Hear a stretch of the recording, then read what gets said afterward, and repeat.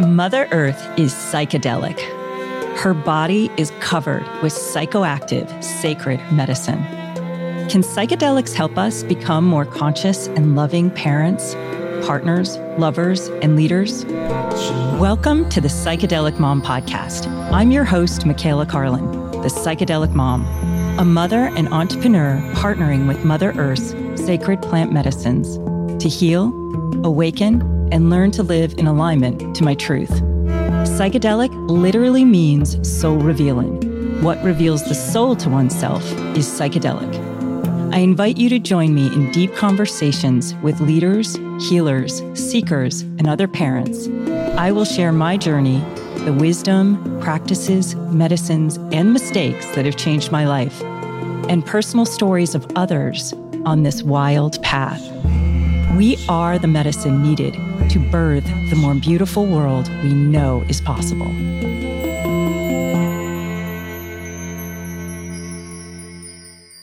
I'm here today, and I'm so excited to see you, Ben. I'm here today with Ben Moore, who is an Army veteran who did 10 years of service and was an expert in mountaineering, cold weather expert.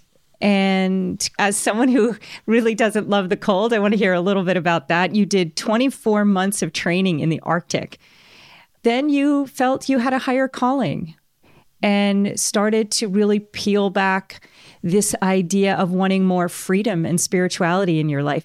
And then possibly you had an encounter yourself with plant medicines and psychedelics, and then ended up taking some veterans to Mexico and having their own experience. And now it sounds like what you're doing is helping veterans and first responders reconnect to themselves, reconnect to the source of all life with earth medicines. You're the co-founder of Psilomethoxin. And what made me reach out to you, actually, I had a chance encounter with either one of your co-founders or someone on your board, Ian, Austin, Texas. And he was telling me about the combination of magic mushrooms and 5-MeO-DMT. And from that moment of hearing it, I was absolutely fascinated and was kind of waiting for it to merge in the world since I sat down with him. So thank you for coming today and talking to us about what you're doing.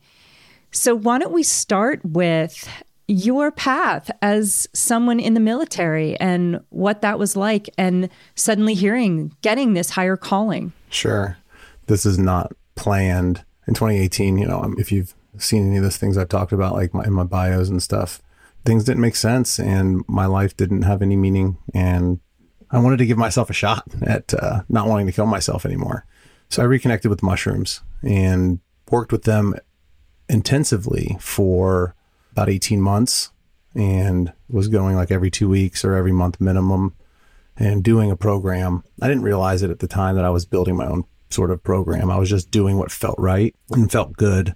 So, and through that, I would have these revelations of this isn't right. What is going on? Like, why are we doing this to ourselves, to each other?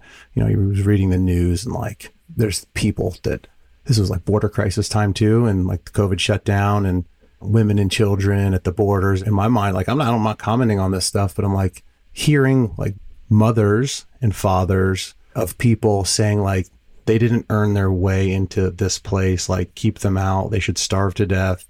That sentiment and the disconnection between the human and the program, like the pattern. And so the empathy thing, just like I know these things are like empathogens, but you're more awakening to the needs of other sentient beings. And I was in the machine at the time, I was in the military. So like all these events that were happening and me having this realization, like this thing is not, it just doesn't make any sense. So how do I figure out how to change people's minds? Like Michael Pollan wrote obviously a book about it, and that wasn't sort of how I framed it at the time, but it really does make sense. And I was envisioning like standing on the street corner yelling like, take mushrooms. It's just going to help your perspective. It's going to help you see, because I was that person.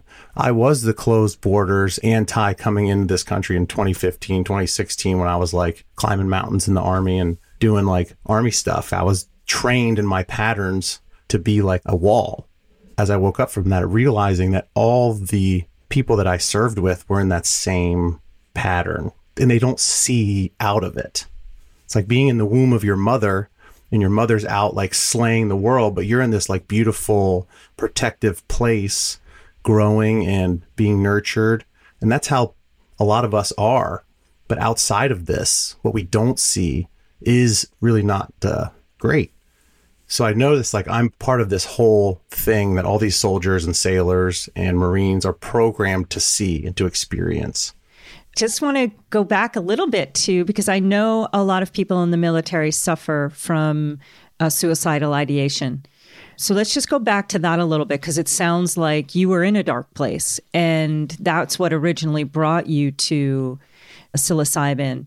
Can you talk a little bit about that, like how you got there, what you think was happening with inside yourself? And I'm also hearing that what you're speaking about are the ways in which the military and so many of our systems brainwash us. They don't allow us to see the full truth.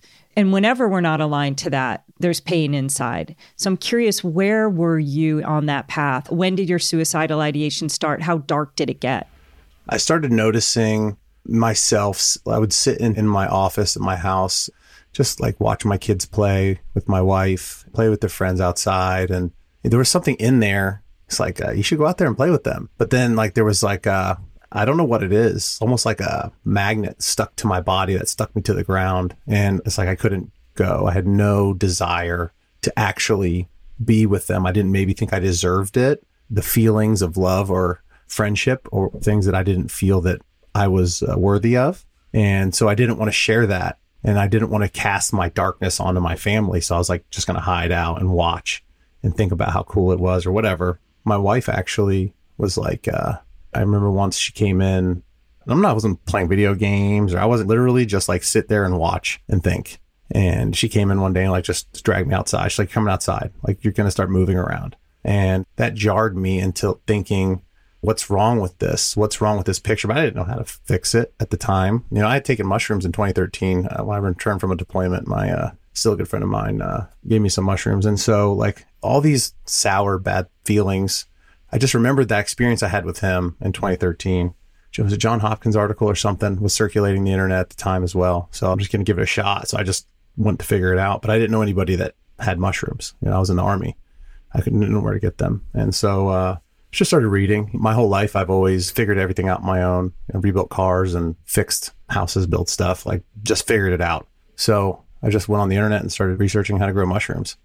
And then I ordered all the ingredients and grew mushrooms. I grew a lot of mushrooms, didn't realize how many you could possibly grow from just one little container. But I grew so much that I had enough to take and share for quite a while. And that just made me want to produce more for myself. And I started feeling like the connection of touching the dirt, going into the process. And I didn't realize it until after I took the mushrooms. And once I took the mushrooms that I grew, my memory of my energy that I put into that, into the mushrooms, into the growth, was like reflected directly back into me. And that became so important to me. And all the things that were like dragging me down, I didn't even remember what they were at that time. They didn't exist. I was so proud that I created something that could give me this experience and allow me just to be satisfied with something that I did. That was enough. That's pretty amazing. Just having your hands in the dirt and feeling the connection of growing something yourself. And then in relationship to this mushroom that you're then going to consume, that alone shifted. It just is such an example of how we're so disconnected from Earth and when we are, what happens within us. Yeah. What was your first experience like when you took mushrooms, the mushrooms that you grew, trying to seek a deeper connection with yourself and to alleviate some of this depression and kind of gray vibrational field that you were in? So when I joined the military, right before, maybe 2 years before my mom passed away from cancer. And so I went to a pretty dark place for a while, and I joined the military to like get away and do something good with my life, and thinking that it was going to like fix me or change me. But all those things, they were just still in there. So I remember the first time I took mushrooms in my living room, I was laying on the couch before this, how the experience would be with things, the waves were coming over my body.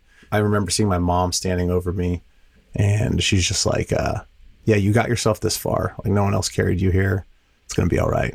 And so my wife said, she was sitting at the top of the stairs and she heard me talking in all sorts of different voices and talking in my mom's voice. So I started learning a lot about what was happening and what was going on inside my mind. At that time, is like I was carrying so much of the things that hurt me, the things maybe I didn't fully address or finish with her. She allowed me to have closure. And that was strictly through the spirit of the mushroom, like connected me to her energy and allowed me to untangle it and allow it to be free. From that moment, I just felt lighter. I felt I could do things without having to overlay her perspective. A lot of my life was like, am I making my mom proud right now? This was like throughout the military. And so, but that always made me have to carry her, the embodiment of her archetypal identity, like what she is, what she represents. And good, bad, or otherwise, it just creates like something that I have to live up to that isn't mine. It's not me. Everything I do will make her proud. I don't have to do it for her. I should be doing things for me.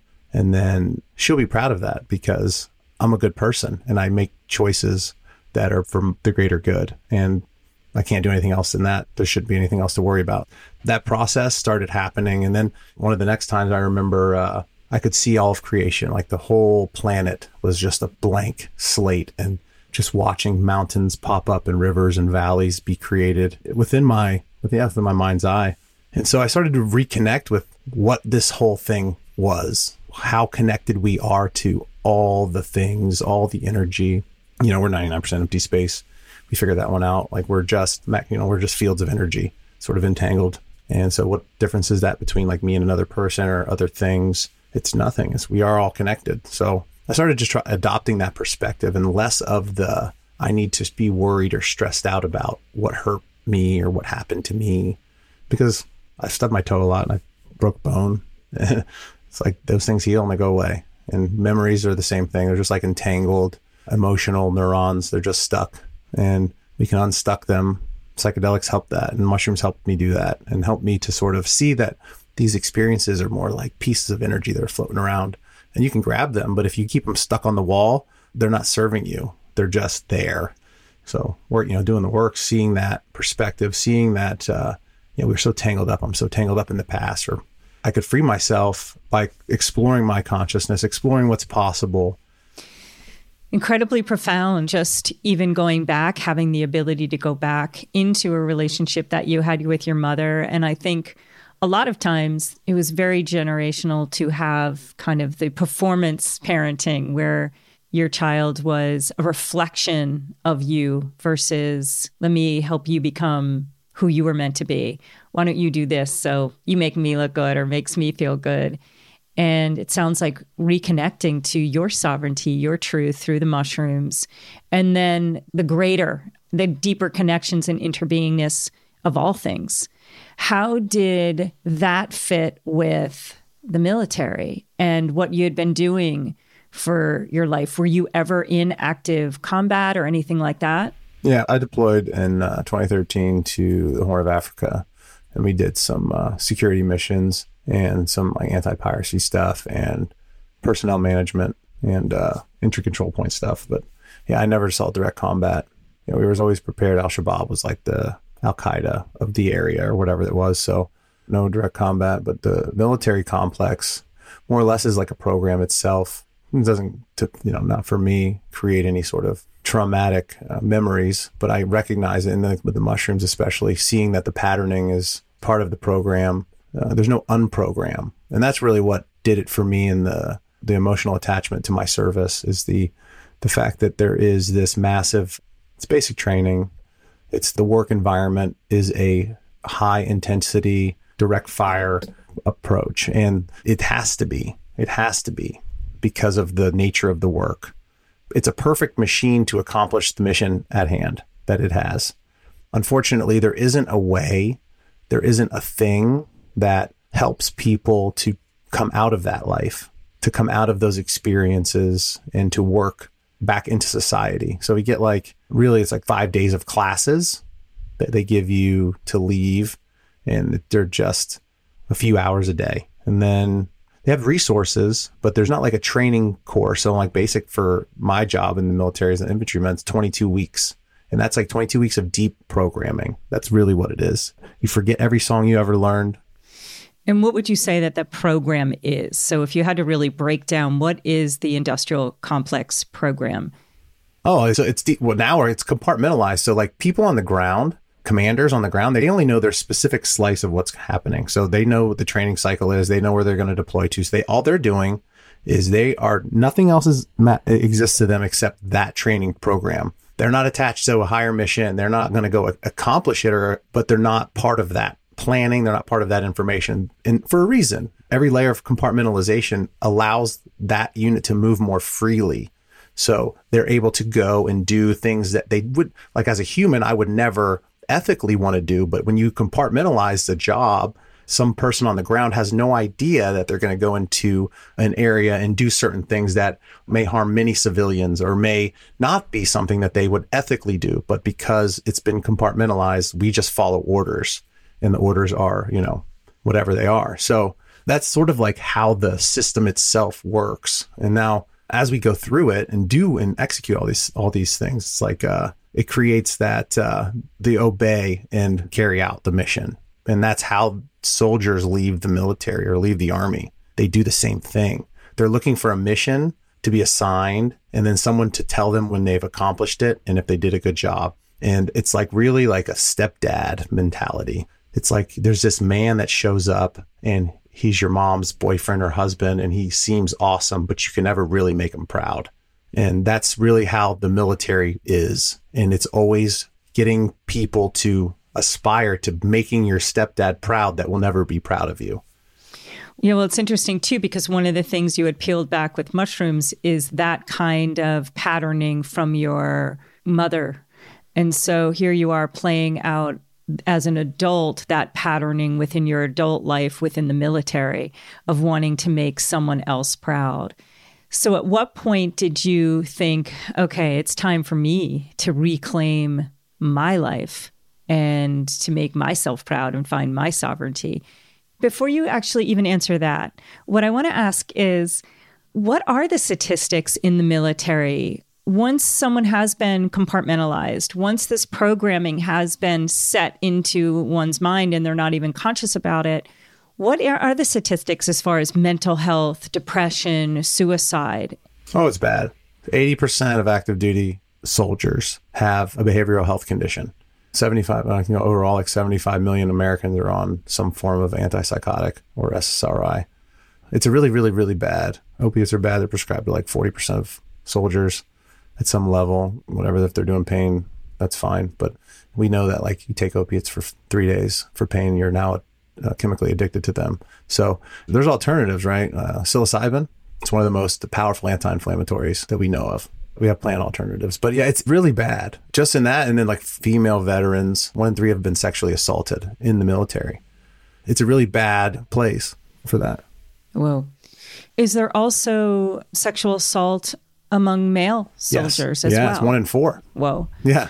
So in some ways, all of this is the indication of what it's like when we separate from our soul, from our truth, when we are operating to make something else approve of us, and what it's like when we're in a system that really kind of robs us of, it's the inversion of truth, really.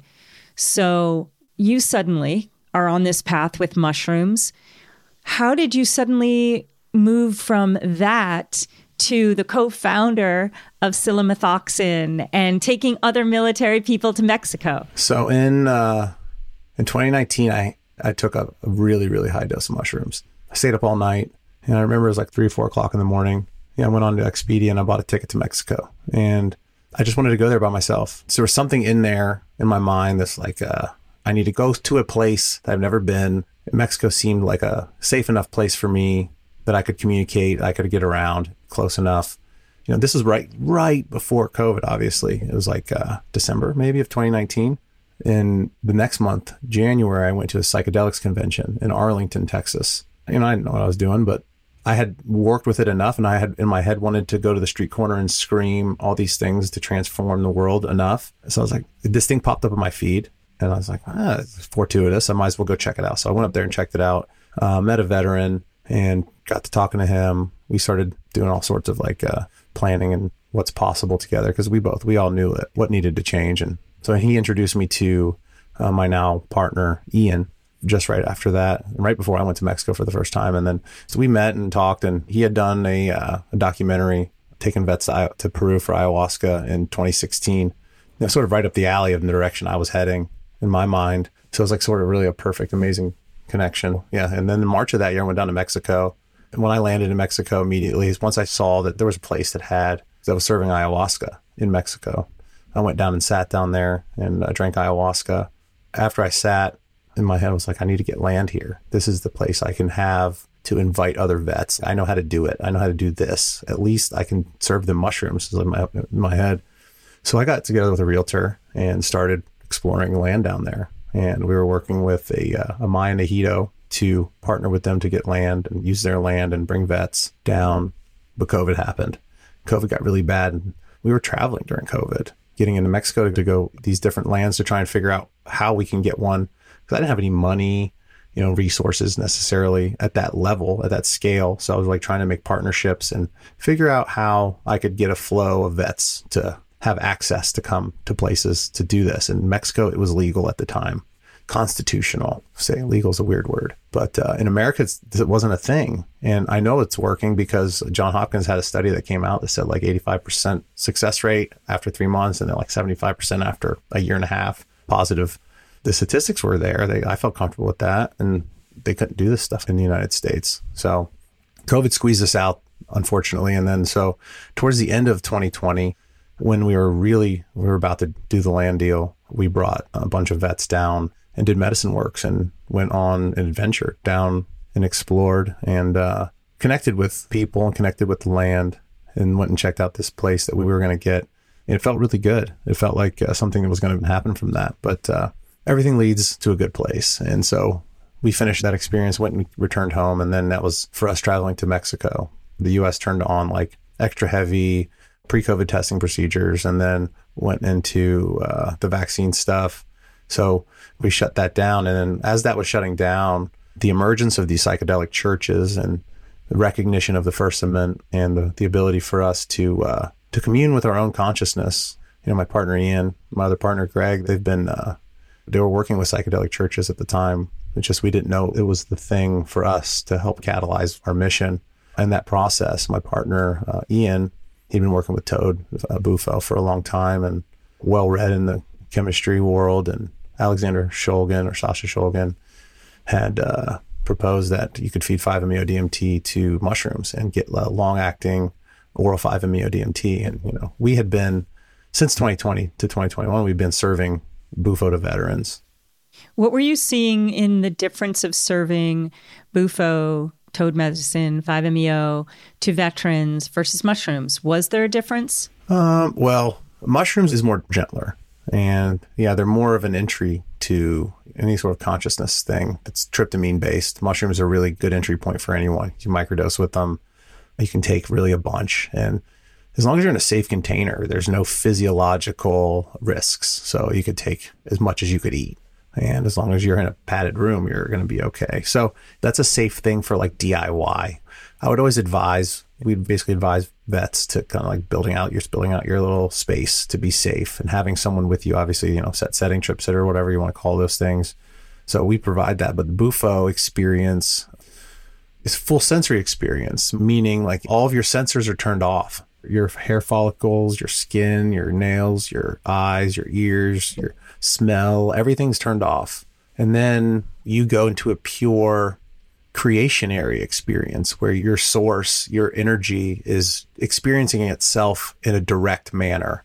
From that, you start to reemerge as the medicine starts to break down your body and you start to come back in the physical space. All this sensory data comes in and you're now experiencing things from the oneness you were in to this divergent experience really instantly. But it's all things because of this experience was so transformative that you've basically forgot how to feel the wind. So it's like brand new, and the sun, the glow, everything just palpable, the difference. So Bufo is it's like climbing Mount Everest, like much steeper experience, but the rewards from that experience in the personal are pretty profound. And some of these, the vets that we work with, they've gone through a lot and have gone pretty deep in the real space of their life, and they have a lot of experience to process through. So like ayahuasca, mushrooms, to work through a lot of these guys who've got 6, 8, 15 deployments.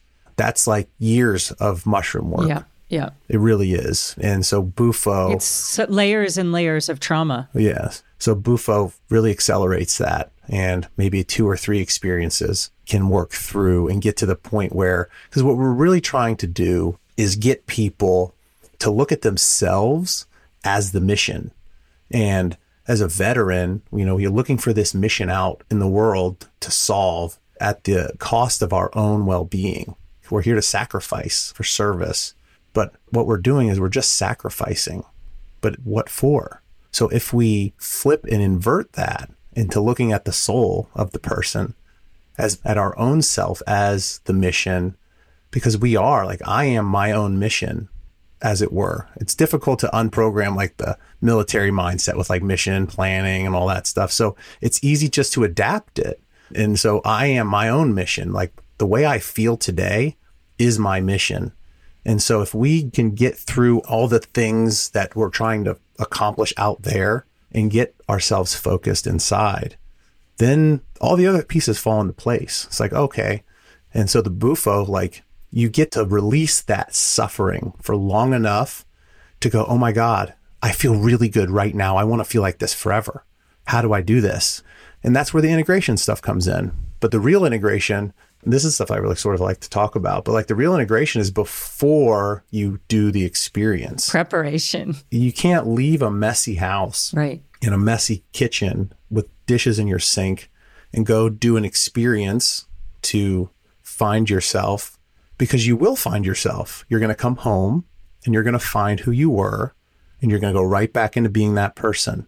And so the before, the cleaning up the mess, that's the key. And some of us need help doing it. And that's what I'm here for. For other vets, I'd like to help them. I enjoy helping them to just look around. You have trash on the ground in your house. There's certain things, because there's people, the ones that are suffering the most have so much left just laying around. Stuff unfinished, stuff unnoticed, because it's the thoughts that are happening in some of these veterans, like distracting from what people are trying to do with their life. So yeah, having a program, that's sort of what we're doing with Psilomethoxin, especially as like a microdose. That's what helps get people to the Bufo experience or to their own transformative experience, right? Is getting something in line. And we recognize that if we have a drag on our life that we can't get out of our own way, the earth has given us these tools to help us do it, to help us move along. 5-MeO-DMT and psilocybin mushroom combination really works amazingly. The first member of our church, actually, who's a veteran, I had sat and served Bufo to him in a retreat, and he had retired after 20 years, but he was full of shrapnel down his spine, his side, his leg, and just in constant pain. It wasn't removed, right? It's not just scarring, it's just still in there. So constant pain. He'd worked with psilocybin a little bit, and the Bufo helped him for a short time. But this was, we were in like the research part of our experiment. And Ian and I had been working with Psilomethoxin for maybe a month regularly. We're doing bioacid, we're testing this stuff, like this mushrooms, it's safe. I took him on a hike and gave him a microdose of it. And we walked around, and after 10 minutes, he was just like squatting on the ground, like moving around. I was like, man, I felt like this in years. He's just like, I could see him like, just like loosening up. He's like just so stiff. Amazing. Yeah. And then he called me days later or whatever it was. And then he told me he rode his bike for a long distance, his first time in a long time. That's unbelievable. And so I was like, okay, okay, this is working. Yeah, celebrate the wins. Yeah. So, and that was for me, it's like, I'm orienting around this and this thing. And then we just started crystallizing this, and we knew immediately that if this thing was so profound and it worked as well as we're seeing it work, then we have to protect it. And we know that the government is not hot on exploring new domains in plant sciences. Yeah, we had to make sure that we're protecting this. And really, it was the calling of this to do this. You know, I'd been worshiping the mushroom since I found it, refound it. And it's always presented to me as a spirit that guides me in my life, more like a lens. In that same way that this spirit's like speaking to me, it's like, yeah, share me with the world. The world needs this. So we protected it as we should. This is our sacrament. This is my sacrament. I take it when I feel I want to work within myself. And, really the source is like the connective tissue between everything. It's like touching everything and sending and communicating. And that's what I connect with when I work with this. And what's really profound, more than the like spirit stuff, is like in the vet that I was telling you about with the shrapnels, like the anti-inflammatory effects, I think, are more profound than psilocybin. And there's no tolerance. So this is stuff like people can take every day.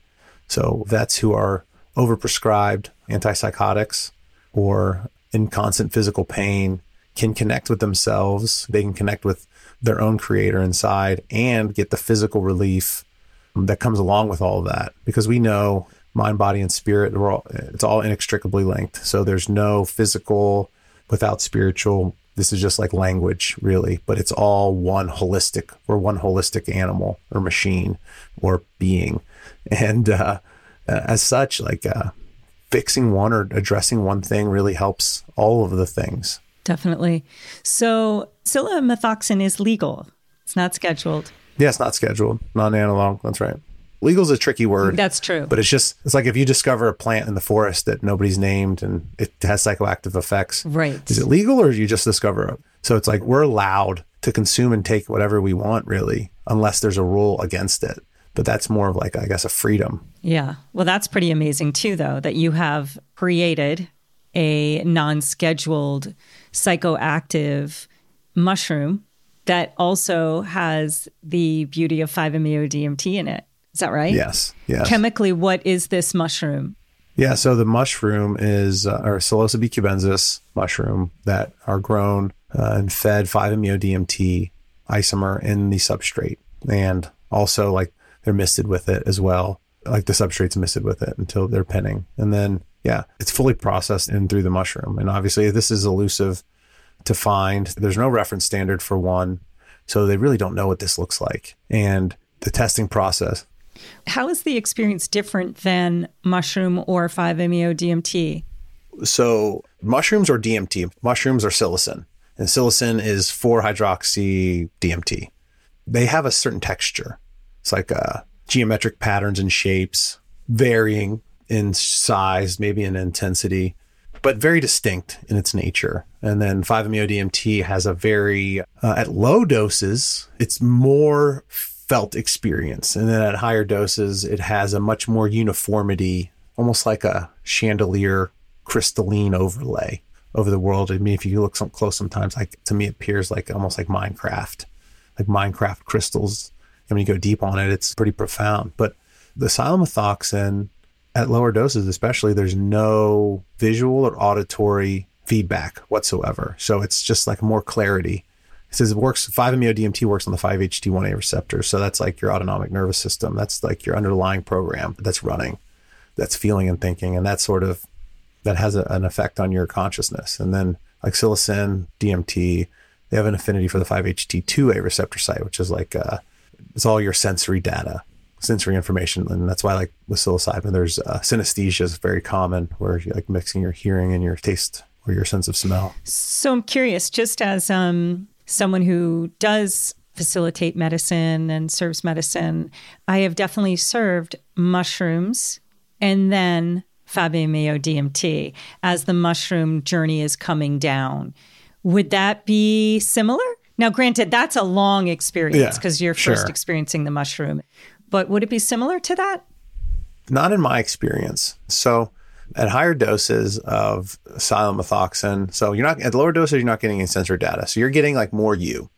And more you is your stream of thought, your stream of consciousness, your yeses, where you want to go. That's more you coming out. So it clears the space for that. Now at higher doses, now I've taken up 3.4 grams of psilomethoxin. Sorry, I'm counting squares of chocolate. 3.4 grams of psilomethoxin. Yeah. Yeah, it's very profound, very bufo. I remember sitting at a tree and like my hand was on its root, and the tree, it was the chandelier sort of overlay, and the tree was like, those pictures that you can animate and it sort of like makes it looks like the water's moving on it. Yes. Yeah. So it was like that was happening. That energy was moving into me. And I was just sat there for a couple hours, but simple. I remember just being there, not wanting to move, and just feeling gratitude and feeling joy, but not needing to do anything, not needing to solve anything. It was really beautiful. And it was clear I wasn't non-dual. Like I was still a human being. Got it. You were still present. Yeah. Yes, exactly. A very interesting experience. But yeah, so very wildly different than Bufo and mushroom experience. Bufo alone, obviously, you're going to get this massive peak, but I've never experienced that length of energy transfer. It was really amazing. Wow. So your mission now is to help veterans and service people have these experiences. And you're using your church, the Church of Psilomethoxin, which is in Austin, Texas? Yeah, it's based out of Austin, Texas. We're a virtual church as well. So we have almost 2,000 members at this point. We do services on Sunday, every other Sunday currently. And then there's integration immediately following that, which is members can come and talk, ask questions. And it's full of like psychiatrists, doctors, all sorts of like real professionals that have amazing insight that can help people navigate these experiences. They're coming and volunteering for their own self and their own well-being, right? So we do that every other week. And then now we're going to be adding another Wednesday integration. Next Wednesday's going to be veteran integration. So veterans will get a round table. How many people would you say show up on a Sunday? Last week, maybe like 100 people showed up. Wow. So yeah, it's been growing every week. And your sacrament is this medicine. Yep. Can you tell me a little bit about the service, the ceremony? What kind of rituals and ceremonial aspects have you brought into this? Oh, sure. So this is the Church of I Am. And that's really just where seekers can come and explore different fields of thought, different perspectives, all in the service of discovery, self-discovery. And that's like the sort of the pinnacle or the precipice of what we want to illustrate to people. And there's teachings of obviously like Judeo-Christian teachings, personal stories, Buddhist teachings, Hindu teachings, all sorts of different fields of thought that we bring into the mix and alchemize. And it's led by, and there's a meditation in the beginning led by our way shower, Jenna.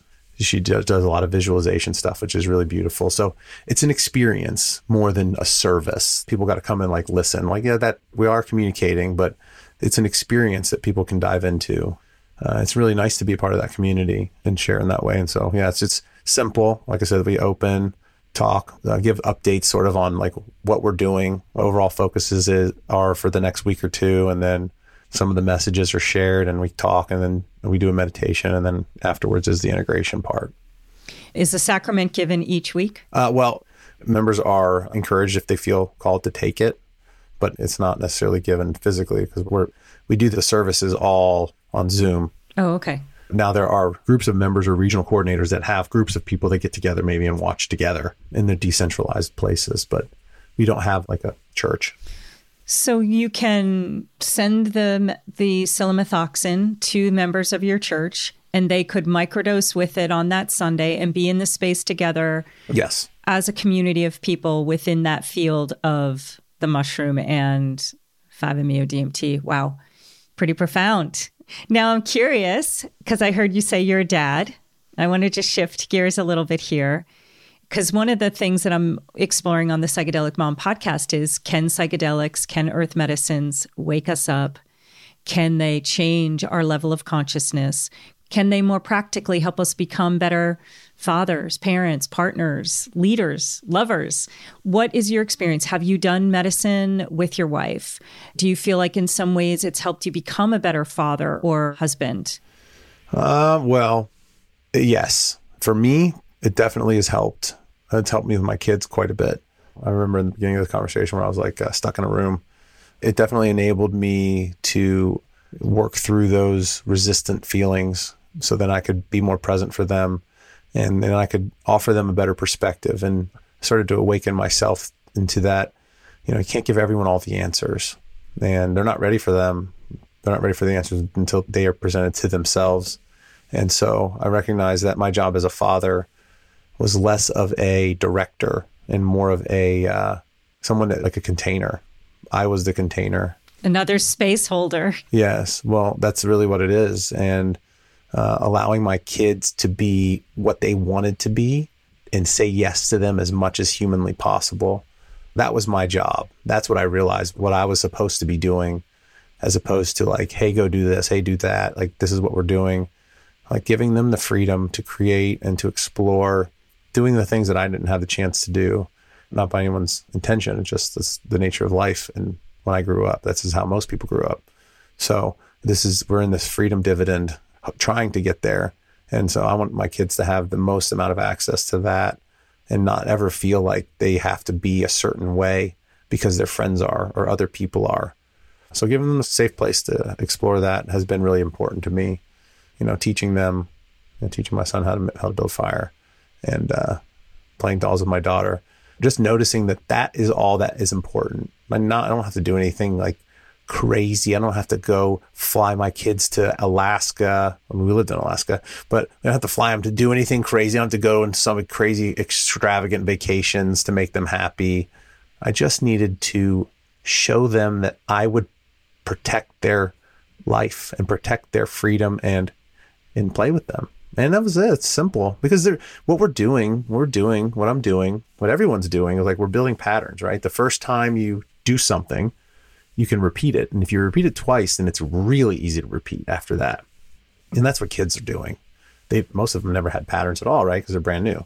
And so ensuring that like we introduce like breadcrumbs into, I'm like, sprinkle breadcrumbs in there. Like we'll get paint and just leave stuff around for them to like get curious and to explore with it. And that's it. And they just start building those patterns on their own. I don't have to be like, hey, do this. It's like that's the army way. I don't want to do that. And what about, obviously, if one person's suffering in the family's suffering.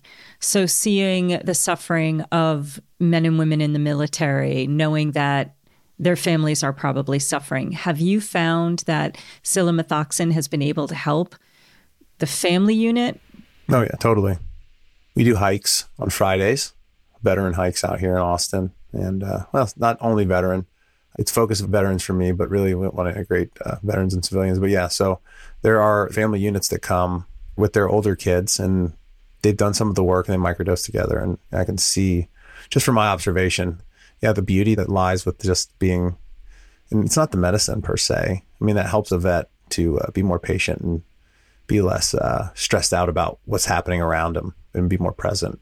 But, it's really just like that. That's helped to crystallize the sharing and the coming outside and being in nature. And so, we all, before this hike starts, we take a microdose. I've always taken mushrooms and gone on hikes in woods and stuff. It's just like way better that way. But, so we all just gather together and like I said, like sort of an intention and share a microdose and then go on a hike, and people bring their older kids and their prerogative, how they share things with them. But, it's all offered and we hike and it ends and everybody's happy. And sometimes people cry. It's no big deal. It's just, we just enjoy ourselves and enjoy just being outside and without any specific end state in mind, except just to being there. And the psychedelics, especially the Psilomethoxin, works well in that environment. The psilocybin, if you take a little too much, you're going to want to sit down.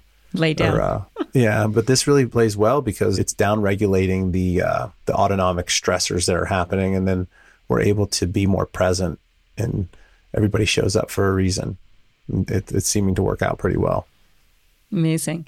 So now just going back a little bit to, more maybe politics and the United States government and our military system. Right now we're in a proxy war with, like, what are your feelings about this country, how we go about our missions in the world? And we allow it. The people of our country allow this to happen. Unfortunately, it's like a hard truth to swallow, but it's the silence, the lack of courage to change the self. And that's really where it all begins. And you can watch the news and see all these things and all these people and all these places. It's all lack of self-responsibility, and all these other human beings want to control the actions and choices of other people. And that's sort of where it begins here at home, right? We want to change how things look or feel. And, I disagree with a lot of the ways we approach the world stage, but there's no way to fix the system without the participants being fixed first and being able to see a different system. And that's how we live, by example, more or less. And otherwise we just sort of eat what's in front of us and do what we're told. That's like the flow of this. And so if we want to change how the world looks, we have to radically change how we live our lives. And then the people around us will change the way they live their life. And all these things will sort of cascade into the greater, because we demand, like our country demands how the world's shaped. We consume it all, really. And so when we as a people vote with our wallets, like with our choices, like when we demand because we live in a way that isn't aligned any longer with the deleterious nature of the way the US plays in the world, then it will stop doing that, or it'll change its way, because it's really all about money and power. And when the power shifts, the machine is going to move into the place where it thinks it can take power. And when the power's in the people's hands, like it's going to morphosize itself into a more decentralized unit as we go forward. And I think we should be smart. It's better than sending our men and women to foreign countries to fight wars and die. I think we shouldn't be doing that as much as possible. This war and conflict should be local. Unfortunately, it happens all the time. And people get hot, and people get, they want to control other people, and they want to control land for some reason. It's the same reason why there's people, moms and dads with kids, that will stand on the fence of some other mom and dad and kids who are crying and are starving and they need shelter. And you have like 4 extra bedrooms in the house. They won't let them in because of the way they were trained, the way the patterns were built into their mind. And that starts in the beginning pattern, right? That one thing that we can repeat. And those are easy. And the fear pattern is like a really widely used device since World War II. And we can go back in like the Sigmund Freud and all the psychology stuff, and like the pattern recognition and how to influence and adjust patterns and how people run them. But that's really what it is. It's just a small pattern that we need to grow into a bigger pattern, and getting people to wake up. And it's sort of happening. It's sort of happening now. Do you feel a sense of urgency, and do you feel like a sense of a greater mission at this time in history? Yeah, I feel the need to get, honestly, like soldiers and service members from foreign nations all over the world to get together in like a big medicine ceremony and look at each other in the face and realize we're all the same. We're all 2 eyes, and we all probably have kids or brothers or sisters. And when we like stub our toe, it hurts. We cry, and that's all real. That's all real. That's all part of our human existence. So that's like the life goal of mine at its highest high. And yeah, if I could do that, that would be incredible. And I think that the exemplarship of that type of energy exchange would cascade into the repatterning of many people. The military in most countries, most developed countries, they're the archetype of what people aspire to be as humans. Maybe not like as their job, but like in the ability to serve and to go to basic training and do all this hard stuff. It's like really hard. It's not easy. The discipline and the toughness of it. Yeah. And so all these people coming together, setting an example for all these other people that are looking up to them and saying like, oh my God, you can forgive them. Like, because what we do right now, we think like one of the soldiers in Russia hates us and wants to kill us. Like, he doesn't. They don't really know you. But their boss said, go over here, and there's guys over there. They want to kill you. So you got to defend yourself. So it's like preemptive defense. And we do that. And that's how our program runs too. And it's just easy that way. That's how it's compartmentalized, right? You don't even got to say anything except there's your enemy. But it's not, I mean, at the lowest level, it's not on purpose, right? We are carrying out a mission. But it's the energy that we're using and how we're using it. We so much, it's like give and take. And you can give or you can take. But both things you do returns energy to you. And so if you take, then you're taking from yourself, because that energy is going to come out of you in another place or direction. But if you give, you're going to receive. And that's where the key to understanding all the things that we do and how we interact with the world. China's doing it in a negative way, but they loan money to all these nations to build stuff. Now they're like, own their land. we have all this money and resources. If we could do the same thing, we could use all these service industries to help the world build and give it away to them for a contribution or partnerships without like some sort of dark connection. But it's better for us to put, rockets and things that are blowing things up because it's the way people make money. But if we could incentivize them to make the same amount of money doing like peaceful things, like teaching yoga or something, they would probably do that because it is all about money. It is. Do you trust the U.S. government? And do you think most of what we're seeing as citizens is half of the truth, a quarter of the truth? The government's a difficult perspective in a whole, but I do trust some of the people that are working in government, like, Rick Perry's like coming in support of psychedelics. Are you concerned about the way psychedelics are being westernized, that our big pharma model that caused so much of the dis-ease in the world is now being kind of superimposed on the psychedelic and earth medicine world? Oh, it's going to happen. It's going to happen. Money chases attention. As simple as that. I even noticed that in Colorado this week, they were, had a meeting in Colorado, and it looked like they were trying to remove the personal growth and personal use clauses. And I was talking to a couple indigenous people there, and they were saying like, it's gone totally pharma. Yeah. That's the protection the church offers. That's what I was thinking. That's why I wanted to bring you on. Yeah. So the church it's not a requirement per se, but crystallizing yourself within a church is protection. Whether or not it's necessary, that's up to you as a person. But I believe that our founders, as flawed as any documents that we have are, the First Amendment, thank God that we have something written that says that we can commune with God or spirit or whatever, how we choose.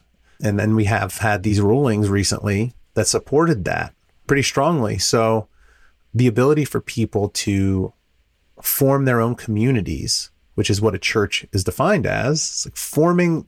So it's like world 2.0, 3.0, this massive, we say corporate model. That's a thing that exists, but we can choose to build communities within our own networks and expand it, obviously, with more people that are protected with intention. And if we build a church around that community, then they're protected. And so then we can work with these things without fear of the government intervening and stopping. SoulQuest has been working with ayahuasca for a long time, and they've served a lot of veterans, thousands. And I'm grateful for them. And the DEA told them no, but they're still serving because they're following the First Amendment, and the DEA can't tell them they can't do it. The DEA can be like, hey, I don't like what you're doing because I'm the Lord of the scheduled substances, but they're not the Lord of religion.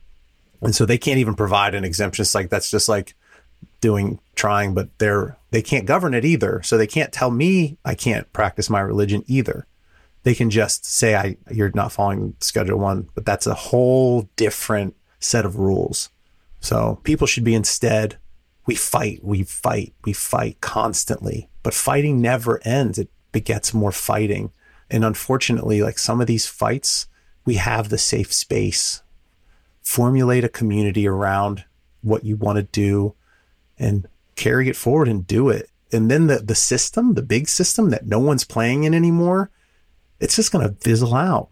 Or maybe it'll continue to exist and people can play there. But the decentralized community model, community sharing, because that all brings back bartering in the old way. And we know we're going back to that. People are growing their own food. People are getting chickens. It's all catalyzing around that. And that's personal responsibility. Yep, definitely. Sovereignty, truth, freedom. Yep. So now if somebody wanted to join your church, how would they do that? And how would they connect with you? So you go on the website, www.psilomethoxin.com. There's a whole intro, explanation, tons of writing. You can read all about it. There's videos, all sorts of stuff that's been shared. So people can get a real warm and fuzzy before they choose to be a member if they do. Yeah, and if they do, they can go in and there's some questions they have to answer. And then once they get approved, they pay their $55 fee. And that $55 pays for services, administration of all that. Like, we're not doing this to get wealthy. We're doing this because it's the right thing to do. And so these things are all being created as we speak. and growing as we speak. We want to offer the most immersive experience. In my mind, as I see it, I want people to be playing and be experiencing all these different things. And eventually we'll have, all these holistic offerings and meditation stuff and maybe some interactive yoga classes. And we have some leaders in our church that do those things. So, and what about, do you need volunteers from outside your community for more helping with integration and things like that? Anybody that wants to come and participate in our community and discourse is always welcome. And we always want to welcome more access, more understanding, more training. So if you have community that you believe can benefit from this, yeah, totally, absolutely. And we have a facilitator program we're rolling out right now. Wow. Integration. Hope, Ethereal Hope Latimer runs our integration program, and she's such an amazing person and has been doing the 5-MeO harm reduction stuff for a long time, and I really trust her with that. And so that we're doing this program right, and we're running things like we're doing a good job with it. So, how many veterans have you served? At this point, we have hundreds of veteran members who have gotten the sacrament. So I can't even give you a square number, but it's in the hundreds of veterans. Yeah. Personally, myself, at least 24 face-to-face, working with them. Well, thank you so much for the work you're doing and for being here today. Is there anything else that you would want a listener to know about you or your work or this medicine? I just really would like, I would like people to be curious, and I don't have all the answers. Nobody really has all the answers, but I can tell you that you'll find more of the truth in plants than you will in people. Yeah. So trust plants. I think kind of said it best, like don't listen to gurus, that's us. They grow for us. There's like oranges and all this stuff. We are nature. So go there, find your answers in nature, and find me doing what I'm doing. If you have vets, if you want to connect, and I'm fully down and willing to do that. I'd like to funnel people into the direction of their own wellness as often as much as possible. I say no to nobody. Thank you so much for being here today and sharing the work that you're doing and for doing the work that you are doing. It's amazing. Thanks for having me. I'm really grateful. I hope to come to Austin again. And you guys don't have a physical location, do you? We don't yet. We wanted to do this really like mycelium, like from the ground up, not going some business thing where we have to make a certain amount of money and pay for a certain amount. Like I just wanted to just be able to give people the medicine as fast as possible. So this is what we're doing. So in April, we have a big event here in Austin. We're going to have music, and we have Parangi and Savage, a DJ, coming to play music, and we're going to have like a day of learning and teaching and festivities. So that's like the next big thing for us. Well, thank you so much for being here. Thanks for having me. If you enjoyed today's show and want to help build a more beautiful, conscious, and loving world, please share this content with friends, family, and colleagues. You can follow this show on Apple Podcast, Spotify, or whatever platform you use, and I'd really appreciate you taking the time to write a review so that others can find these amazing conversations. And if you'd like to see a video version of the show, you can find me on YouTube. Feel free to reach out and connect with me at thepsychedelicmom.com or message me on Instagram at thepsychedelicmom. And remember, you are the medicine.